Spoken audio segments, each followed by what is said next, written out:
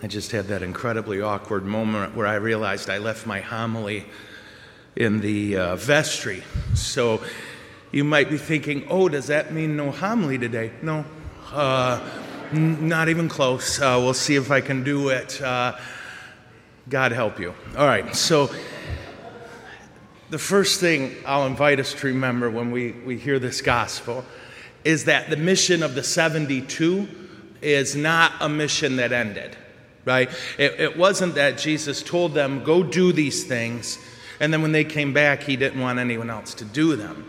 That's our mission too. That for the last 2,000 years, this baton has been passed down to us. 2,000 years. Faithful Catholics, terrible Catholics, saints and horrible people and the whole thing. The mission has never changed. And what is that mission? 3 things, hyper simplified. And pray to Jesus. I remember all 3, okay?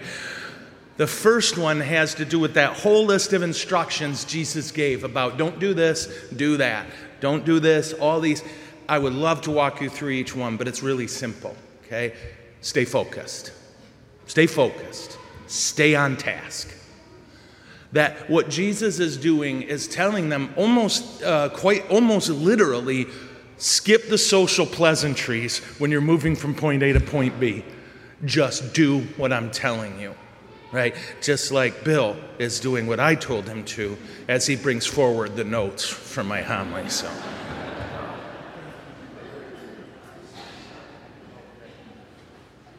he asked which book. This is so terrible. He said, which book is it? I said on the front it says, Reasons I Should Never Be on Speakerphone. Sorry. Yeah, I got everything so far. Okay, so we stay on task. That's the key. That for you and me, whatever we do, we stay on task. And why? Why is that so hard for us? Because you and I right now are in a part of our existence that is very loud. It's short, but it's loud. That for anybody who's of, if I may, working age, you know that if you're not careful, all of a sudden life will be defined this way. Get up, go to work, come home, eat, wash, rinse, repeat. Yeah? That's what it says on my shampoo bottle.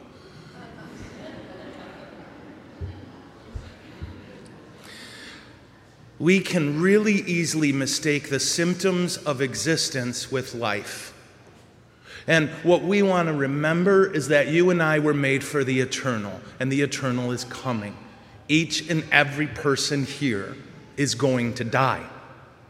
And at that point, the longest phase of our existence commences. You may remember at Lent, our theme was Memento Mori, remember your death. Or as a preacher put it when I was a kid, right, he said we had a person die when I was in high school, and the homily was, he said to us high schoolers, he said, you're all going to die. And it was, well, thank you, Father. He said, you're all going to die, and they're going to put you in the ground and go back to the church and have ham and potato salad. Yeah? I've never forgot it. It was important to remember. Because the temptation for this world will always be to live as if this is it. But all of this is to prep us for that. And how foolish are we if we forsake the eternal for the temporal? Stay on task.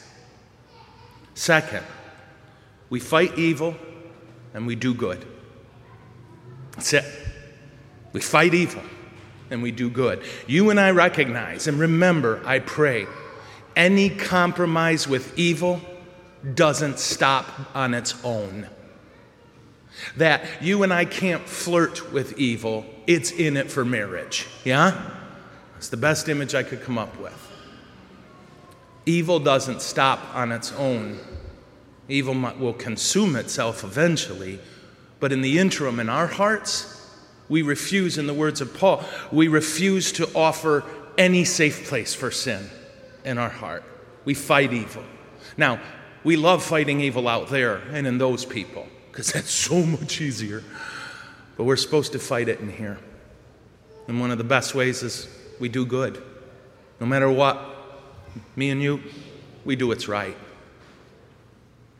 So that's the mission. It's went down generation after generation, 2,000 years. Started with these 72, whose names we don't even know. And it comes all the way down to us. You and I, we stay on task. We fight evil. We do what's right. It's that simple to say, hard to do. For us, I hope we let that translate into our families, into our work, into our church.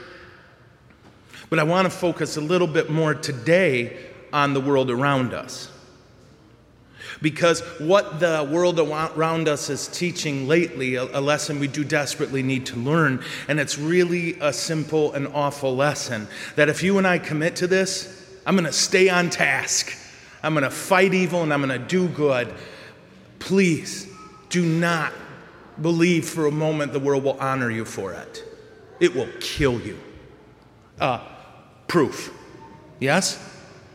Think of every great person who has stepped forward in some way, whether in the name of Jesus even or not, and said, you know what? We need to stay on task. We need to do what's right. We need to fight evil. Every one of them got killed. The darkness loves the dark. What you and I want to remember is that we're going to do what's right because it's right. And that's its own reward, let alone the eternal reward that is to come. The Catholic Church, I'm not sure if you're aware of this, is the largest charitable organization in the history of the world. And right here, even in Grand Blanc, and this is one of my favorite parts of being your priest, we do tremendous work for the poor. Every week, I'm signing letter after letter after letter saying, thank you for your donation to our food pantry. Thank you for your donation to our outreach. Thank you for your donation. Week after week, we help people with their rent, with their utilities. We help people get food and clothes. And I'm so proud of you. And I would love to claim that. I've tried. That was all me. But it was going on for years and years. That was funny. Before I got here. This is a parish that reaches out. And again, I would love to say that people, way to go. But they won't. They don't know how. The world doesn't know how to honor virtue. So as you and I stay on task and we do what's right and we fight evil, don't look for any praise from the world. Look for problems. In a particular way, I'm going to ask us to pray and think about this. That I think it was a week ago, it might have been more, the Supreme Court in the U.S., as you, I'm sure, heard, I think it made the news, ruled that abortion on demand is not in the Constitution. Didn't make abortion illegal. It said it's going to kick it to the states. That basically the Constitution and nowhere in there says, abortion is a right. Since then, I don't know if you've been keeping track. Just last week, for example, since Thursday, 9 Catholic churches were vandalized seriously, 2 burned to the ground.